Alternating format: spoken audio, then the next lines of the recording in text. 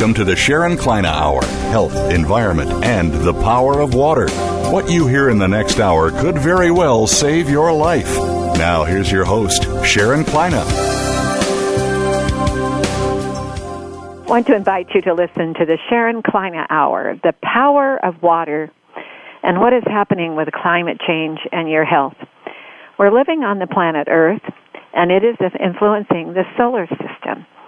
Water, fresh water on the Earth is the place where in the whole solar system has the water and life. And now they're learning that maybe Mars has water. Won't that be fascinating? On my next show, I'm having Dr. Dwayne Cecil, who's been with me. He's been with NASA, U.S. Geological Survey, now heading water research for the United States government here in the United States. They're concerned about people's concern about fresh water and better education and what we can do to understand the influence of the climate change that we're living with. Did you know that 5,000 children are dying a day without water? Over 1 billion people in our world do not have fresh water available. So you can imagine, and even in China, as affluent as our friends are there in China, they don't have fresh, clean water because it's so polluted. So we must learn together, and we've had some of the most wonderful guests that I can imagine in 4 years, 400 guests, no end of excitement from the United Nations, NASA, different exploration, individuals in exploration like Philip Cousteau. I could go on with Nobel Prize winners. We could have people, what we've had to learn. And we're on archive for you to come in and find out who they are and listen to what they've been learning. Because what you learn is going to be more proactive to your health, your reasons to get up in the morning, place your feet on the ground, and live a very healthy, exciting day. Today I have Dr. David Schneider, who is a faculty physician in Santa Rosa, California. He's a family physician. And we're going to learn a lot about how to take better care of our health and better proactive thinking. He has his own radio talk show. He's very exciting. But today we're going to target nutrition, lifestyle, and good health. We're going to listen to our sponsor, Nature's Tears Eye Mist. Did you know that your eyes at the surface are 99% water? Not salt, water. You need to learn that with just a mist, you can hold it in your hands and mist with Nature's Tears Eye Mist to supplement the eyes, because what is dry eye? What is an allergy? Depletion of that water level. Well, listen to our sponsor, Nature's Tears Eye Mist, and we'll be right back with Dr. Schneider.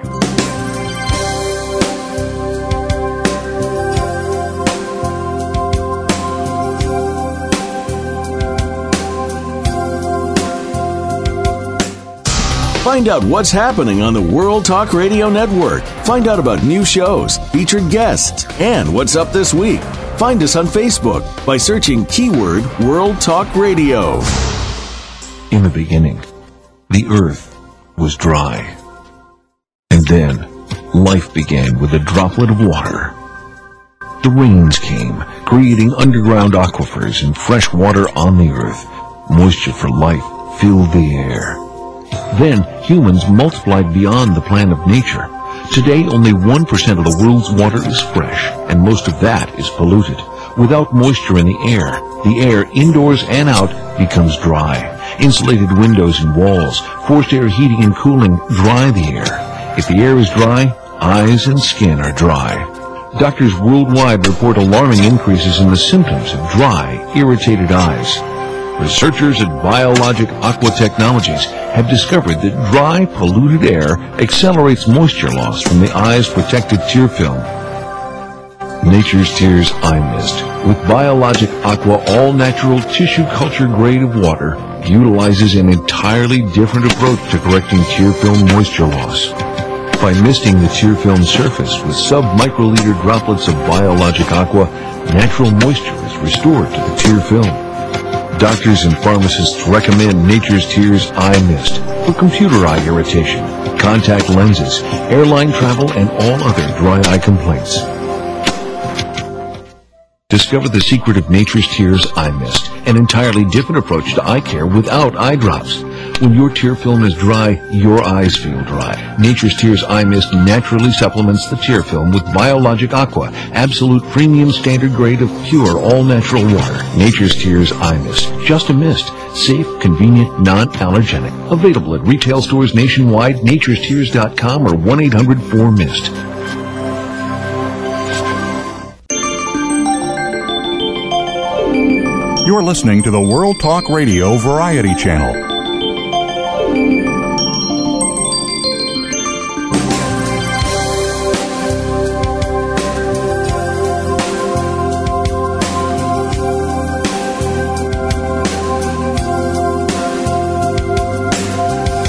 You're listening to the Sharon Kleina Hour, Health, Environment, and the Power of Water. If you have a question or comment, please direct your email to SharonKleinaHour@yahoo.com. That's SharonKleinaHour@yahoo.com. Now, back to the program. Dr. Schneider? Yes. How are you today? I'm well, thank you. How are you? And I want to thank you for joining us, and I'm really looking forward to what you can teach us. I always think of this show as the laboratory that everybody can eavesdrop on out there in the world listening of what we can teach them. And sometimes we think we know so much, and we think we've heard it all. And when we approach it to try to teach the audience and the world out there, there are things you've heard, but maybe there's another way to listen to it so they can get very serious about their own individual health. And that's where I come from, and I know you do. But before we start, tell me about you. How did you get where you're at, and what are you doing? Well, thank you very much for the opportunity. So I'm a family physician, and I've been doing this for a long time. And basically, after I did my training in family medicine residency, which is where we train to become family physicians. You know, surgeons go to a residency to become surgeons, and cardiologists go to a cardiology residency, and there's actually specific training to become a family physician. It's not the same as just a general practitioner. And so after doing that, I taught at family medicine residencies, where I taught budding young doctors, hopefully to be very good physicians. And I've been doing that for most of my career, actually. And I eventually made it up here to Santa Rosa in Northern California. It's about an hour north of San Francisco. And here in Santa Rosa, we have actually one of the premier family medicine residency training programs in the country. Oh. And so I'm very pleased and honored to be able to work with these great people. Mm-hmm. Now, family medicine, before we get into learning more about our health individually, but there's a lot going on, Dr. Schneider, and the conversation of where are the doctors going to come from in time? Because we're losing a lot of doctors in the United States that either don't want to go into practice or dropping out or be concerned about their insurance liability. How are we doing with family physicians? Do we have enough of them? That's a great question, and I think for the present and the future, no, we really probably don't have enough family physicians. Now, there has been something of an increase in family medicine residency training spots after we kind of decreased consistently for several years. So there has just in the last couple of years been a trend toward a slightly increased number of people going into family medicine. Mm-hmm. And part of this has to do with sort of the new models and future models of how care is going to really start in places like, some people have heard this term, patient-centered medical homes, and a lot of people don't really like that term. But the idea is basically that we need to get good primary care physicians to take care of people.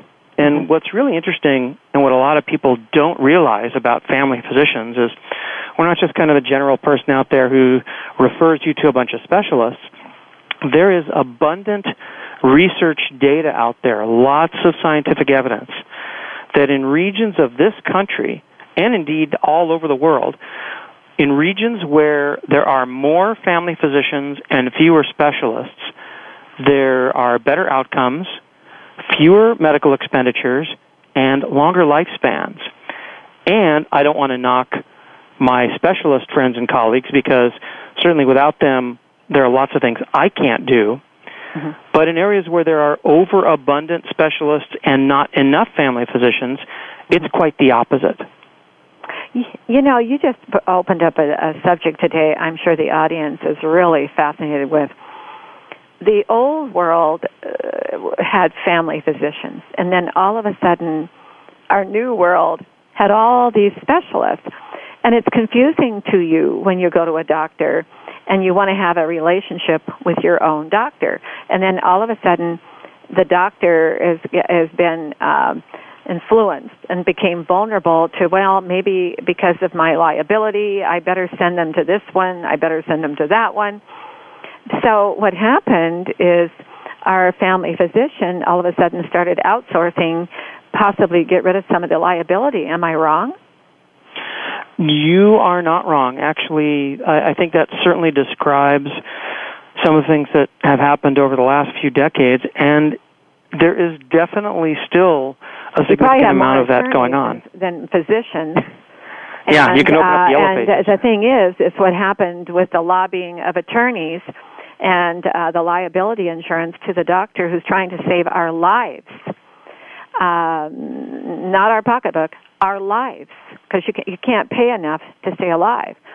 So when you have doctors in our country that have been intimidated and let's just say almost bullied with their health insurance, with their own liability insurance, that all of a sudden it opened up a new world for all these specialists at increased cost. But then all of us became so confused of who is really our doctor. Yeah, I think there's definitely a lot of truth in that, and I think you bring up some really good points about some of the reasons that medical costs have increased are really definitely the issue of liability protection and sort of self-protection. We've done a lot of referral and ordered a lot of tests, and there's still a lot of that going on, and I'm hopeful that we can make some movement away from malpractice avoidance medicine and back toward good quality medicine, which we're doing and which we're teaching. So I think we're definitely on our way in a better direction. Wonderful. And before we get into our topic today in the family medical practice, I'm hoping there's a new formula and manual for how, when people receive, when they come, how do you eat? How are you sleeping? Are you drinking enough water? Get them programmed to be proactive so that when they come to their doctors, they're getting questions of common sense before they go into telling them why they came to the doctor. And sometimes they don't come to the doctor until way late with the complaint. But I just hope to God, I used to say to my doctors, Dr. Schneider years ago, and my team and throughout the years, please, when you're talking to the patient, don't look at the chart first, look at the person's face first and look at them in the eye. I think that's great advice. Well, because the individual, you have to look at the skin to see where they're coming from. You can almost see through the skin the dehydration, and then the eyes begin to give you a response, and then look at the chart and see what the chart says with the tests. But anyway, today we're going to discuss one of my favorite subjects is nutrition, lifestyle, and proactive health, and living a better life on this planet. What have you been learning about nutrition? Well, I think the first thing that we ought to get right out there on the table is that most of what I learned when I went to medical school is not really accurate anymore, quite frankly. And I was in medical school. That can happen. That happens in everything. Yes. Absolutely. It's time to grow into something else. Right. Most definitely. And I think that a lot of what's gone on really is that sort of growth. There's been a lot of evolution in our mindset as well as in the research. When I was in medical school, one of the things they taught us was, taking a lot of vitamins makes your urine more expensive and doesn't really do any good for you. And fortunately, I think that we are beyond that, especially with certain vitamins and supplements. But more importantly, what I like to tell people and what I like to teach our residents and what I think a lot of people are doing, although I think we need to do more of, is encourage each other to eat the food. Eat real food, the real food that has the nutrients, not only the macronutrients like the proteins and the correct fats, the good fats, and the correct carbohydrates, the fiber, and that sort of thing, but also the micronutrients, which are your antioxidants, your vitamins, your minerals, and things like that. Mm-hmm. And sometimes it is a little bit hard to get all of what you need through your diet, but it's a great start. And really, that's kind of what we were designed to do, so to speak, is to extract the nutrients that we can from the food that we eat. Right. And we're learning. How, Dr. Schneider, how do we teach each other and others out there in the world to learn where are the educations at? Because it is confusing. There's so much. It's like my concern is people want to run to the medicine cabinet too quick, and they don't want to be self-responsible. Take responsibility for your own health. If you got a complaint, what is causing this problem? Think about it yourself first. If you need to keep a logbook on your own self and a daily diary about yourself that you can tuck away that nobody has to look at, but you're reminding yourself what you did, what you remembered that went right, didn't go right. But people got away from life's survival by going to the medicine cabinet.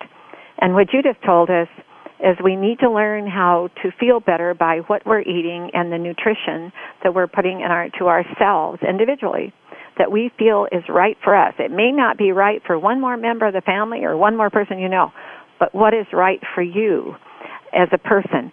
What is your daily routine? I hate to put you on the spot, but what is your daily routine? Because you have a very busy schedule. You get up in the morning, you place your feet on the ground, and how do you begin? Well, that's a great question, and I think that one of the important points here to get out there is to eat a good, healthy breakfast. I mean, it's not the first thing I do. I have to do my general bathrooming and all that sort of thing, but once I've got that down and I'm ready to sort of actually be awake, which may take me a little longer than it takes some other people. And I hope you had your first glass of water. Oh, absolutely. In fact, I drink plenty of water, and I encourage people to drink plenty of water. That starts out right at the beginning of getting up. Start in the morning and do it through the day, and in fact, well, maybe we'll talk about water instead of sodas later on, but let me finish answering your question here, is a good, healthy breakfast that consists of some protein and not a lot of carbohydrates, particularly sugary stuff, is a great way to start a day. And it's not sugar. Only... Pardon me? Well, sugar. I had Dr. Ellen Taylor from Tufts University, who's a leading studying the world and your eyes and nutrition. And they're finding that sugar is at the top, the worst problem there is to eyes. Yeah.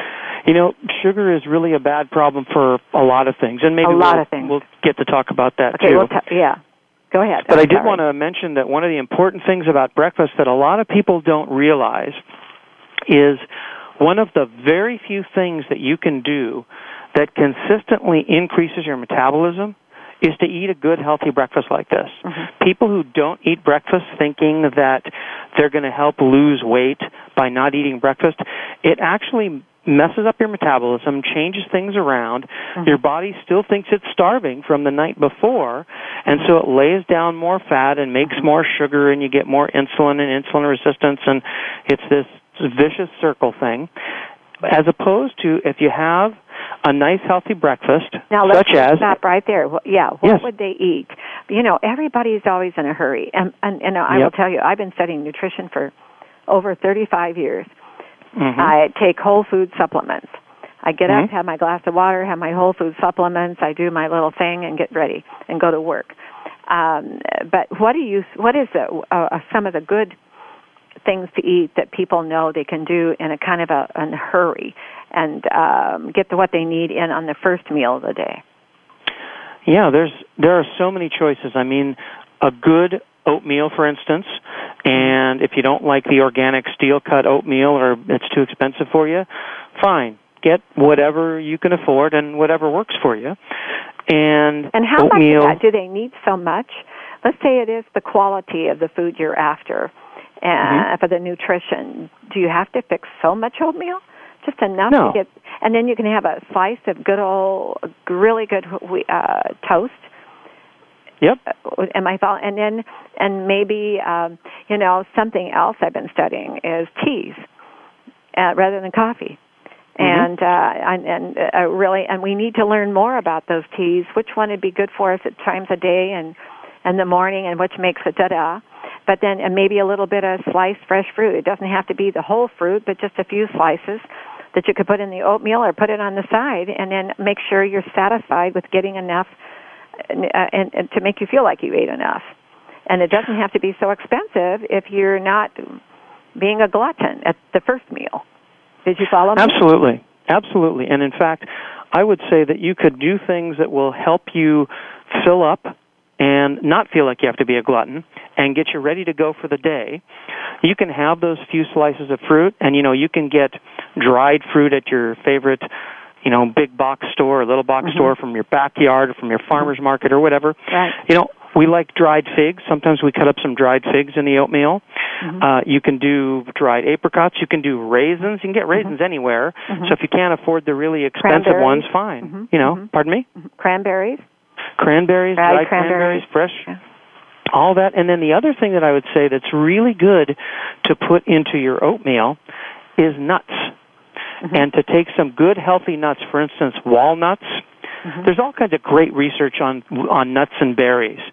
And so if you have blackberries, raspberries, walnuts, certain other types of nuts, these are actually not only healthy for you, but they got protein, they got some of the healthy fats, at least some of the nuts do. And they did experiments on rats where rats that showed signs of dementia when they were fed certain nuts and berries, they actually showed less signs of it. So we're not rats, but this is amazing, but remarkable we are info. A living organism. And the thing about we need to learn is that I have one of the doctors on my team is a private practice, and he's an ophthalmologist, surgeon. And Dr. Payton, and he became a vegan, and because he had some heart attack. Well, all of a sudden he found that he's getting better, and oh my gosh, he just was surviving and doing fabulous with lots of energy he never had before on vegan. In his practice with his patients with macular degeneration, diabetics in their eyes, I could go on and on, they're improving because they're changing their diet. Absolutely. And this gets back to one of your earlier points that you made. Let me just throw this out at you and at the audience, is if I had a pill that could do the following things I'm going to tell you about, you would want to go out and get it right away. If it was over their counter, you'd get it. If it could be prescribed, everybody would be asking their doctor.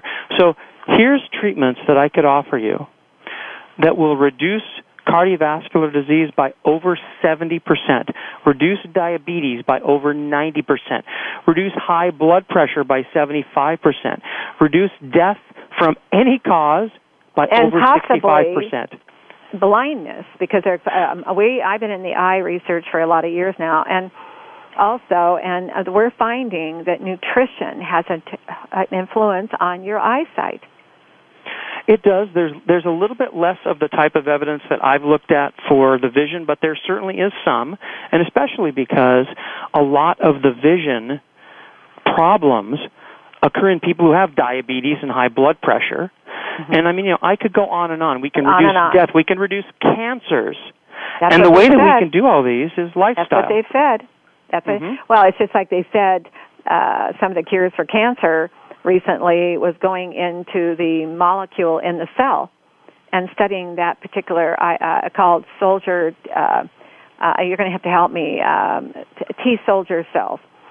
And the thing about it is we've got to learn, audience, what you eat is who you are.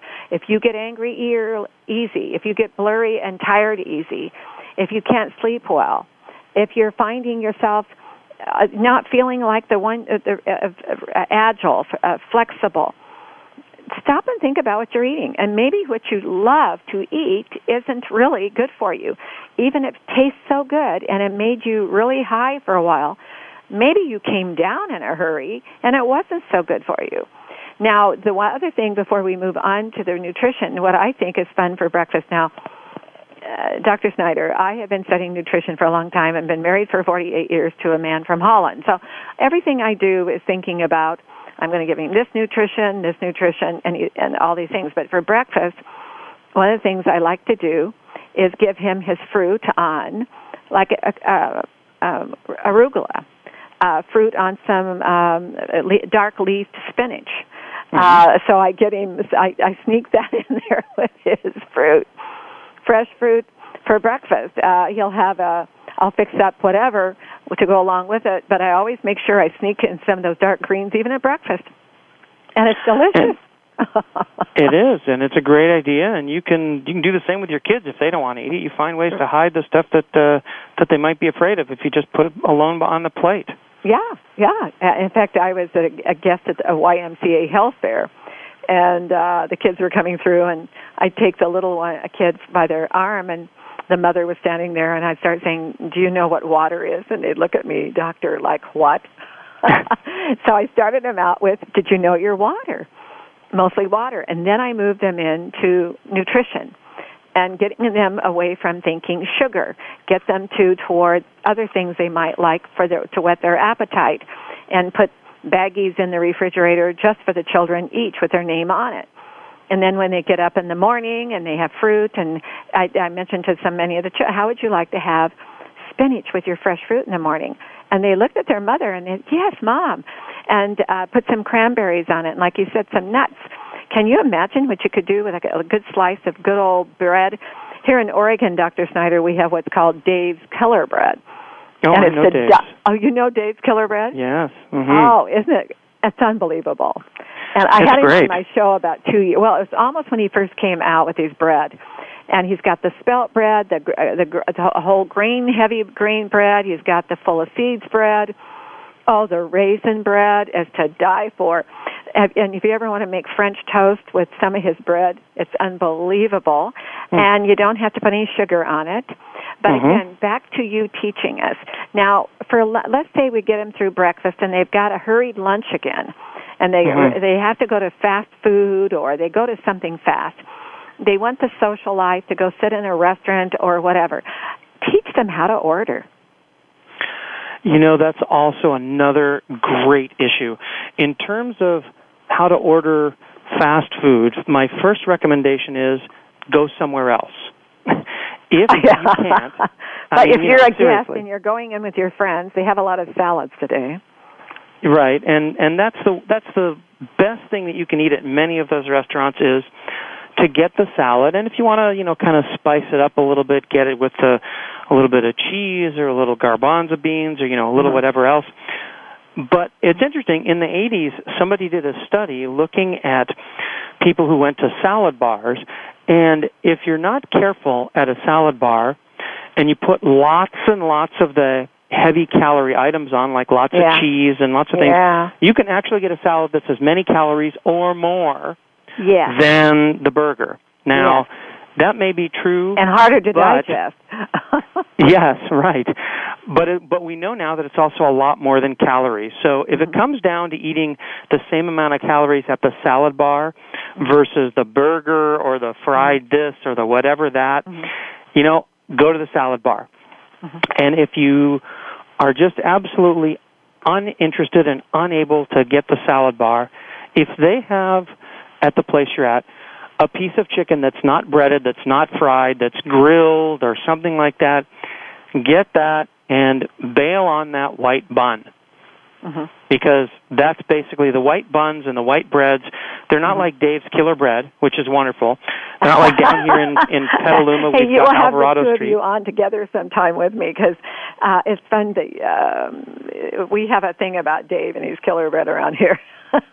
Oh, yeah. I go up to Oregon frequently, and we get Dave's Killer Bread up there, and it's wonderful stuff. Oh, and, where people live, right here in Petaluma, it's half hour from me, we've got a bakery, Alvarado Street Bakery. They make a bunch of different breads, including low-carb, high-fiber, all kinds of stuff. Yeah. There's probably a bakery near you. I don't just mean you, Sharon. I mean our listeners. Somewhere in the neighborhood that produces good, healthier stuff than they sell at the fast food restaurants or than the white breads that you typically get. And so I encourage people, if you're going to splurge a little bit and you don't want to go too far, start with either. Dr. Hayden and I call that, if you're going to cheat for the moment, remember you're paying for a cheat, but you got to make up for it later by not cheating the next round. That's very good advice, too. Don't cheat. Very good Always, advice, too. Yeah. Mm-hmm. But anyway, now let's talk about dinner, and then we're going to go on to digestion, because I want them to hear how they got to figure this out. In other words, when you get up in the morning, you're going to remember what you ate for breakfast. Then when you go to have lunch, you're going to remember what you had for breakfast and what you had for lunch. And you're also going to remember how many glasses of water you had. Then you're going to have an evening meal, because you want to sleep well.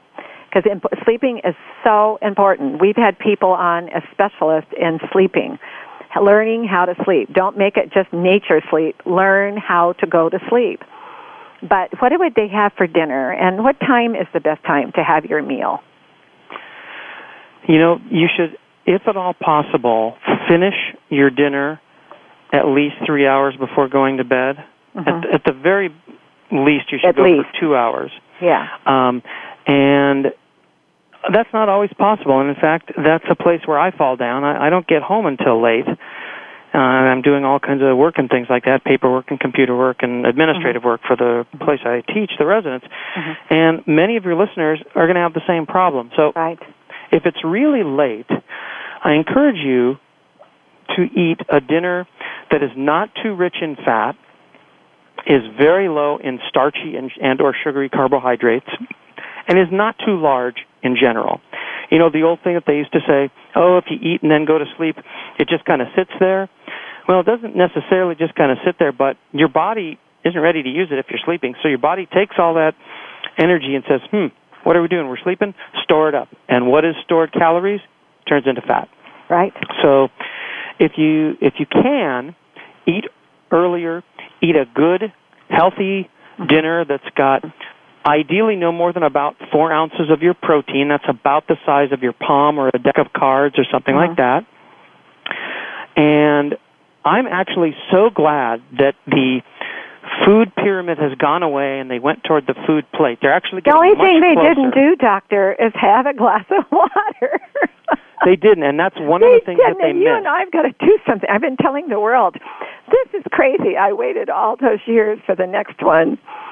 And I thought, the next one, they didn't even have a glass of water. They didn't, and in fact, what they did have is they had a glass of milk. I noticed that. That's a mistake. That's a mistake. In fact, 3/4 of the world is lactose intolerant. Yeah, we're going to have to take a break for our sponsor, and then we're going to come back, and you're going to teach our audience why it was a mistake to put milk on there, because I know it. Many people don't know it. We're going to listen to our sponsor here in a minute, and then we're going to come back, and we're going to teach them also what they're eating. They have to think about digesting it so it doesn't sit around the abdomen. I don't even care if you're thin. You don't want it sitting there.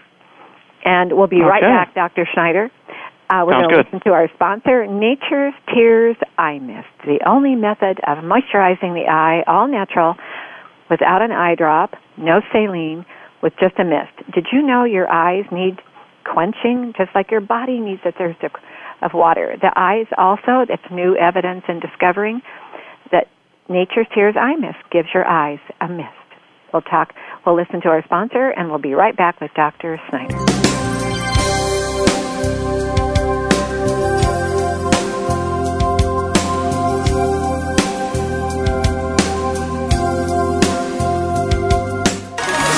Get the news on our shows and other happenings by following us on Twitter. Find us at World Talk Radio or twitter.com/World Talk Radio. Discover the secret of Nature's Tears Eye Mist, an entirely different approach to eye care without eye drops. When your tear film is dry, your eyes feel dry. Nature's Tears Eye Mist naturally supplements the tear film with Biologic Aqua Absolute Premium Standard Grade of pure, all-natural water. Nature's Tears Eye Mist, just a mist. All natural, safe, convenient, no preservatives. Nature's Tears Eye Mist can be purchased nationwide at selected eye care professionals and drugstores near you. Listen. The world is talking. The World Talk Radio Variety Channel.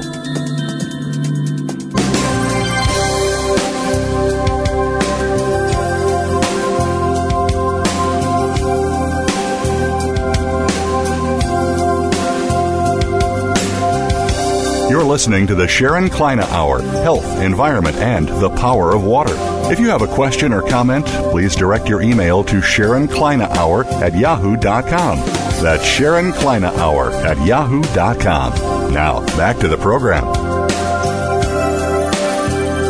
Dr. Schneider, we were talking about the evening meal, and before I go on to my next question of you, and you're really good as a teacher, but I can see why you're a natural-born teacher. Thank you. People need to learn what they eat for breakfast, and they need to keep that in their mind. And then as they come through the day, how many glasses of water they're drinking, counting them. Getting into lunch, but getting into an evening meal. Now, on that evening, with the evening meal, before we leave them, what do you think that meal might be? Let's say they're not going to be able to be in bed for 3 hours ahead of time, or eat 3 hours ahead of time. It's only 2 hours. What do you recommend the meal should be, though? Because there's a difference between, I'm going to teach them something here. If you get to eat hours before you go to bed, then there's one meal. If it's 3 hours before you go to bed, there's another meal. But if it's only 2 hours or an hour before you go to bed, there's got to be a particular meal that is so excellent, satisfies the individual, and of course our taste buds are very vulnerable to us. What do you recommend for the person who's not going to be only 2 hours before they go to bed?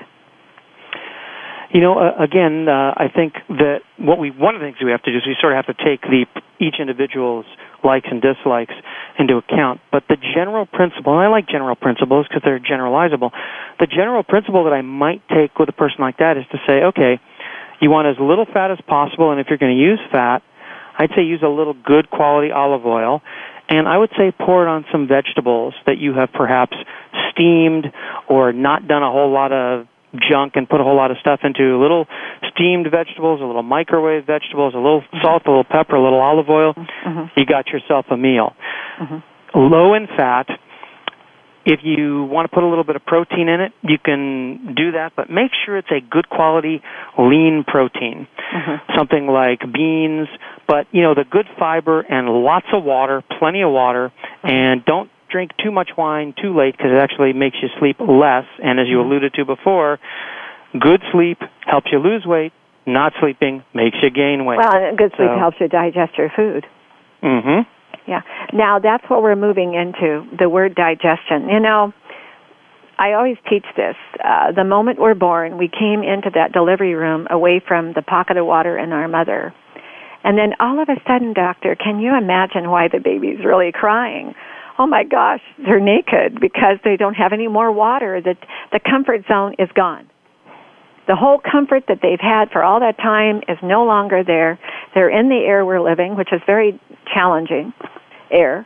It's polluted. It's not clean the way it used to be, way back in time. Mm-hmm. And then all of a sudden we're having to grow from that moment on into living in the air and living with a dehydration. No two eyes alike, no two fingerprints alike. We're different. Each person has their own uniqueness. That's exciting. But when we have to think about the body being mostly water, how do you digest food if you're not learning what is good for you and what isn't good for you per person? Because maybe, Dr. Schneider, you can eat something I can't eat. Maybe right. Every member of my family can eat something I can't eat. Right. But what tastes good doesn't always mean it's good for us. Absolutely true. So what we have to learn is it's got to be digestible. Teach our audience. Now, we've heard the word digest. We've heard the word detox. We've heard the word enzymes and detoxification. But teach our audience what the word digestion means. How do you digest? Well, digestion is basically the way that your body is going to take the nutrition and food that you put in and extract out the nutrients and put them into your body and take the stuff that's non-digestible, which is largely things like fiber, which is good for you because it helps keep your bowels moving and helps take out some other toxins and nasty things. And that's basically sort of the overall summary of what digestion is. Take out the good stuff. And it's not that you're leaving the bad stuff because, unfortunately, we absorb a lot of that bad stuff that's in our food, water, and air that's put there by industrial polluters and things like that. But, really what we want to do is take in good food so we can get good nutrition. And is the signal kind of after you eat, you don't feel so full? That if you feel full, that's going to be tougher to digest. But if you can eat well and eat right, and don't feel like, oh my gosh, I'm full, eat to satisfaction. But sometimes we just, the word glutton sounds funny to me. In fact, I don't think I've ever said it before, but until today. But we've got to learn to be satisfying and not eat so much at the time we're eating, so we know that we can digest what we're eating. And you know what I was talking with the United Nations about. In the world where they don't have water to drink, and any water at all, or clean water. Can you imagine whatever they're eating, whatever little food they have, they can't. That's why those pot bellies on the individuals who are malnourished and dehydrating to death, because they cannot even digest their own digestion. And that's the other thing, doctor, that people have to realize. If you didn't eat at all that moment, you got to still digest whatever you've got in your body. What many of it left over in the last days, or maybe even a week later somewhere, but a week earlier. And then the other thing we were talking about is that you follow me and you correct me now, but you don't flush the toilet as much as our skin filters the digestion. Am I right or wrong? I'm not quite sure. Well, our skin filters and expels more through the skin through detoxification. If you're drinking enough water, then you actually flush the toilet going to the bathroom. The skin is your filter system. The skin is really an amazing organ, and it does help excrete some toxic things that certainly go out through the skin. And you're right that happens more when you drink more water, which is why I tell people to drink more water and drink less soda. What happens in the intestines with all the stuff that you flush down the toilet is a lot of that is not toxins. Most of that is bacteria, which are there to help kind of digest and break down things, and then the leftover fiber that was non-digestible. So a lot of the toxins get into your system. So how do they get out of the system? Well, they get out mainly in three different ways. One is sometimes they can get through the skin. Another is that they're broken down largely by the liver, and toxins that get broken down by the liver can sometimes actually damage the liver, so you don't have good liver function if you eat more toxins. And then once they've been broken down by the liver, they can be dealt with either by the skin or the third major way, which is through the kidneys, which excretes them in the urine. Now, we take in enough toxins that, tragically, we can't get rid of all of them through any of those methods. And so that's, I think, one reason why there's some more diseases and more feeling sick and more problems. So we're out of control today. It just amazes me how all the education, all the money that's been spent, that people haven't wised up about what they need to do as individuals to feel better. And it's so simple and it's not expensive.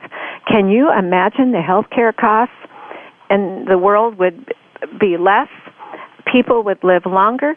Wouldn't it be something if I could study well enough, Dr. Schneider, that you could live to be maybe 180 and you just decided that I've lived long enough, I want to go. I know I look young, I feel good, but I decided I learned everything. This is a boring world. I'm 180 years old. But anyway, back to digestion. The digestion. Now, tell me about the colon. Where does the colon, tell our audience. Now, we've learned about colon cleansing. Mm-hmm. What is the activity of the colon with everything we just said? Well, the colon is sort of the end pathway of the digestive system. And in terms of detoxification of the colon and all that, I can't say I'm a big fan of that. I'd say that if you do it and you feel better, great, go ahead and do it. Again, what I'd say is, hey, you know what? If you eat good, healthy foods and drink good, healthy water, you may not need all that extra colon cleansing, because what happens in the colon is we've got all of our bacteria that live there and help us. It's sort of our second biomass, some people call it. It's a large mass of living bacteria that help digest the rest of what came through, break it down, and help it so that it can pass through. So that what we excrete is largely bacteria and largely what we can't digest. So, as I said, I don't think the evidence supports colon detoxification, but I know people who have done it. They feel better doing it, and as long as you're safe and not getting problems with it, I don't have a problem with it. Also, then, with the body and its nutrition and detoxifications, and I'm very I've learned in my life, doctor, to say if you don't detoxify, the toxin backs up in the cells and becomes crappé. Okay, manure. Excuse me. I want the audience to realize how serious this is. So, therefore, they've even had some studies in cancer that if you isolated out of the 50 trillion cells, 1 million of them, what we'd find in them would be startling in the body. That is true. We've got all kinds of nasty stuff in our body, and we've been doing it for a long time. And this is where a show like this one is so important with you today, because we're learning how to eat the nutrition. We've learned how to detoxify and digest, and we're coming along now to sleep. Another factor that we're finding out in eye research is the toxin in the body is causing an overload to the whole body. And the eyes are, because the eyelid is open and exposed to the air all the time, where that 99% water is on the surface of the eye in the tear film, and it's full of toxin. How do you get rid of it? You can't do it with an eye drop. There's only one way, water. Well, they are coming along, and we're finding that when you close that eyelid, it gives a chance for the eyes to back up some water and swish around in there, do its own little nature. But when you go to bed at night, it gives you a chance to rest. Close the eyelids and give the eyes a rest. And Dr. Schneider, can you imagine how many people are sitting at a computer that need that badly, that good sleep? That good sleep. And tell us what you've been learning about a good, healthy sleep, sleeping a good, healthy amount of hours, and making up for it. If you didn't get enough during the week, make it up on your days off. That's really important for good health for so many reasons. You know, as I alluded to and mentioned a little bit earlier on, there's quite a bit of research showing that when you sleep more, you have better quality sleep as well, you end up more able to live a healthy life, to lose weight, or at least to not continue to gain weight, which is something that we all do as we age, and we all sort of need to fight. And many of us do it very successfully. On the other hand, the research shows exactly what you'd expect in people who don't sleep well. Not only is their physical health not well, their mental health is also problematic. There's more depression. There's more anxiety. There's more all sorts of problems. And so the benefits of sleep are so broad that all I can say is get your restorative sleep if you can. And I have to give a little self-disclosure. I don't get enough sleep. I work too much. I don't get enough sleep. But this is one of those do as I say and not as I do. And how old are you? I'm 51. I'm 70.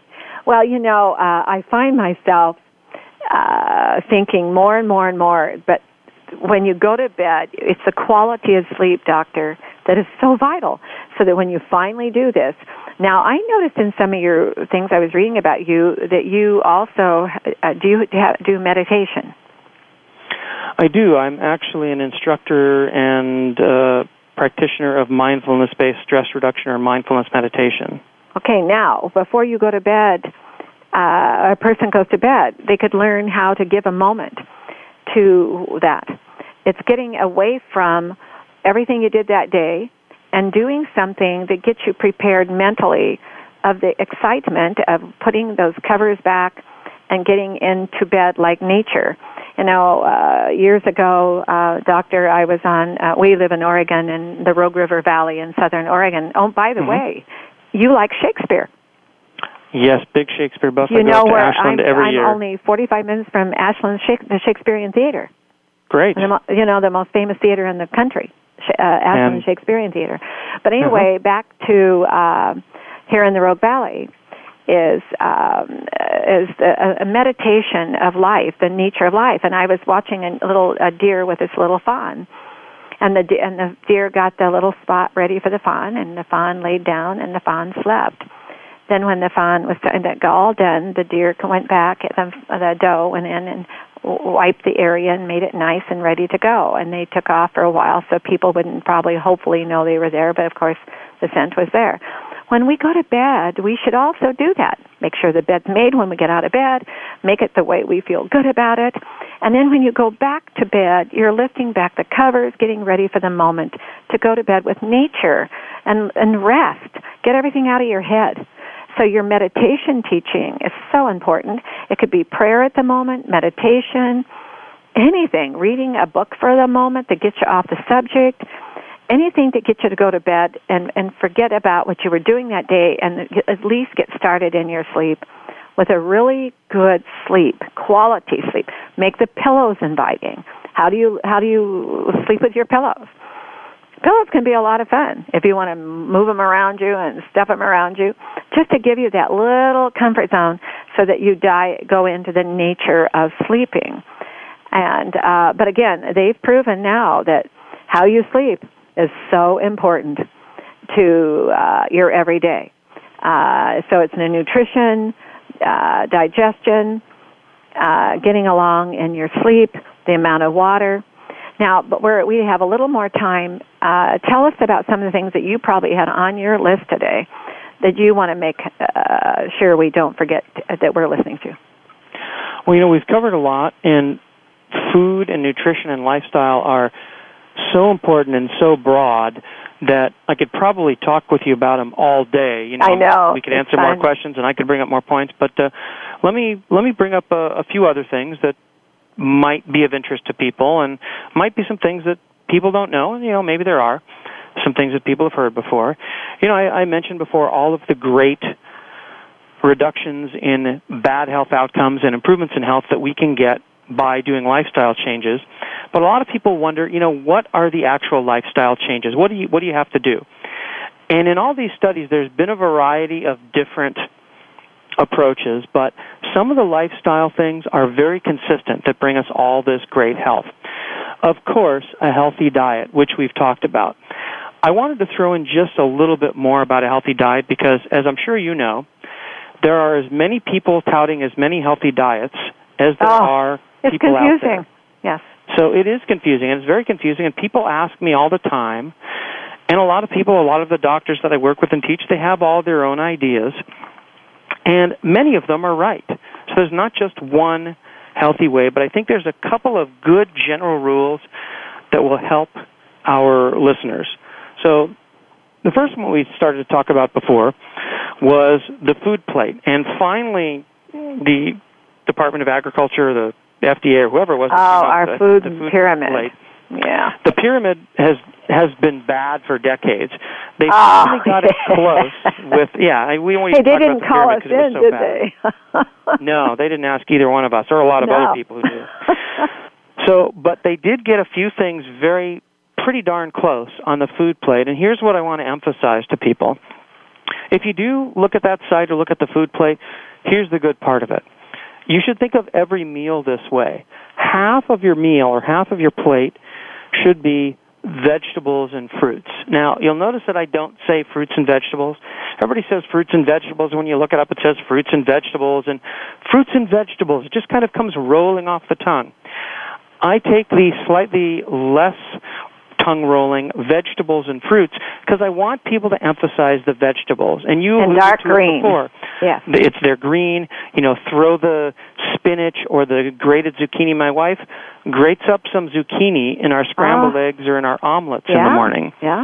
And leave the skin on the zucchini. That's a great way. Yeah. Leave the skin on. It's got fiber. It's got nutrients. It's green. And Dr. we just said something, too, that a lot of people, to get at one of those scrub brushes and brush off all of your vegetables, if they have a skin, and try, if it's not a tough skin, leave the skin on it.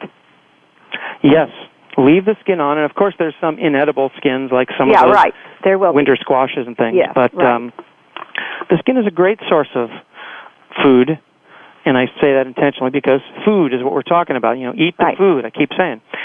So, in a couple of minutes, I want to get to one of my big rules, one of my general lifestyle rules that I think everybody can remember, but I want to finish this a little bit about the plate. Half should be vegetables and fruits, and then the other half Split that in half, so you got 2 quarters, and about half of that should be real whole grains and or nuts. Now, people leave out the nuts, and as I mentioned before, what about seeds? A lot of nuts are healthy. What about seeds, like sunflower seeds and pumpkin seeds? What about seeds? Oh, I consider those whole grains, nuts, and seeds. Those okay, there we go. Because people will lose you. They'll forget the seeds. The seeds, it's like kind of like our Dave's Killer Bread seeds. Yeah. Right. Absolutely. And so when you're looking at your breads, if you want to make that your whole grain bread, that's fine. But instead of getting the mass-produced whole grain bread that when you look at the label, and I encourage you to look at the label and look at the number of servings when they tell you about this, it should have at least 3-4 grams of fiber and not so much carbs. And when you look at the actual slice of bread, there shouldn't just be a couple of little seeds glued on the top. When you slice into that, there should be things in the bread that you recognize. A piece of a sunflower seed here, a piece of a nut or seed there. That's your true whole grain bread. And, Doctor, they can tell the difference between the slice if it weighs something. If it weighs something. If and it's going to be thinner and still weigh more. It's got a little weight to it. It's got something in there. Absolutely. Right. Absolutely. Right. So we've now got 3/4 of your plate or your meal done, right, with all kinds of healthy stuff. So the last quarter is your protein, and we want you to choose healthy proteins. The best quality of the protein is the lowest fat. So if you're a vegan, tofu is great. If you're a vegan and you like to eat beans and garbanzo beans, black beans, whatever, those can all count as your protein, and they're great in fiber. So they're kind of a double whammy, but a double good whammy.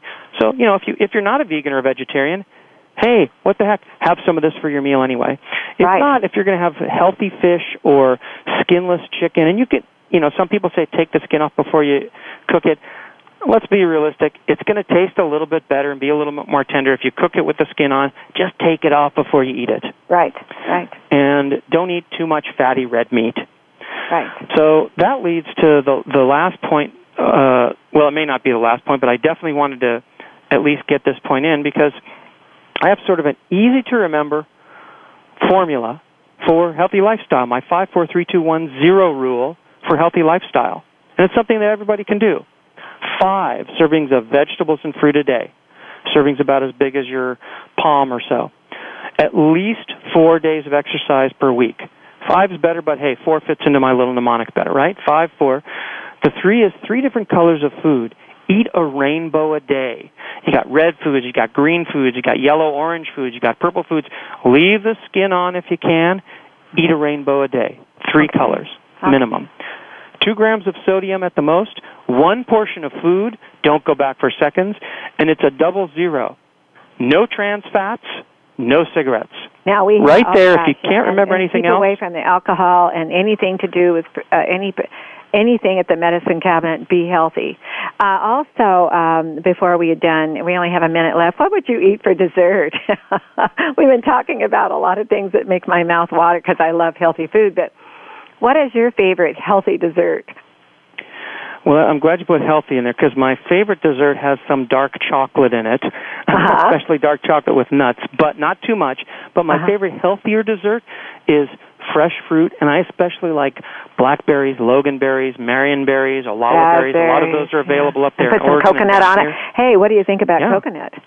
And coconut oil. Coconut's good stuff. Coconut itself is good stuff. I've been studying a little bit about coconut, and there's something, it's low in carbohydrates. It is indeed. Yeah. Well, I want to thank you. I guess we have 2 minutes left. I have 2 minutes left. But, there's something I was going to share with the audience before I say goodbye with you on all of this. Doctor, Earth will only continue to change, and we all know this. And to survive the life for the eternity for all these people and generations to come, we have to make these lifestyle changes, and it's fun. It's like, look how much fun I had with you today. I enjoyed every minute of it. And in our current global environment, it's going to be only realistic to predict that that people are going to want to learn more about how to be healthy. And if people are healthy, they're going to get along better. And be aware of our Earth and its position in the universe and the solar system and what our responsibility is, Doctor, to live here and be for the future with the fresh water and and think about what's best for all and leave this earth as immortality of each person. And that's what you were talking about today. That's how I picked up on your passion and the way you like to live and what you're teaching and sharing with the world out there, all the way from Santa Rosa, all over the world. Well, thank you for the opportunity to share this really important information. Well, I appreciate you coming on, and if they want to find you, they'll go to www.blogtalkradio.com, Dr. Dave, D-A-V-E-S, Dr. Dave. Right, blogtalkradio.com/Dr. Dave S.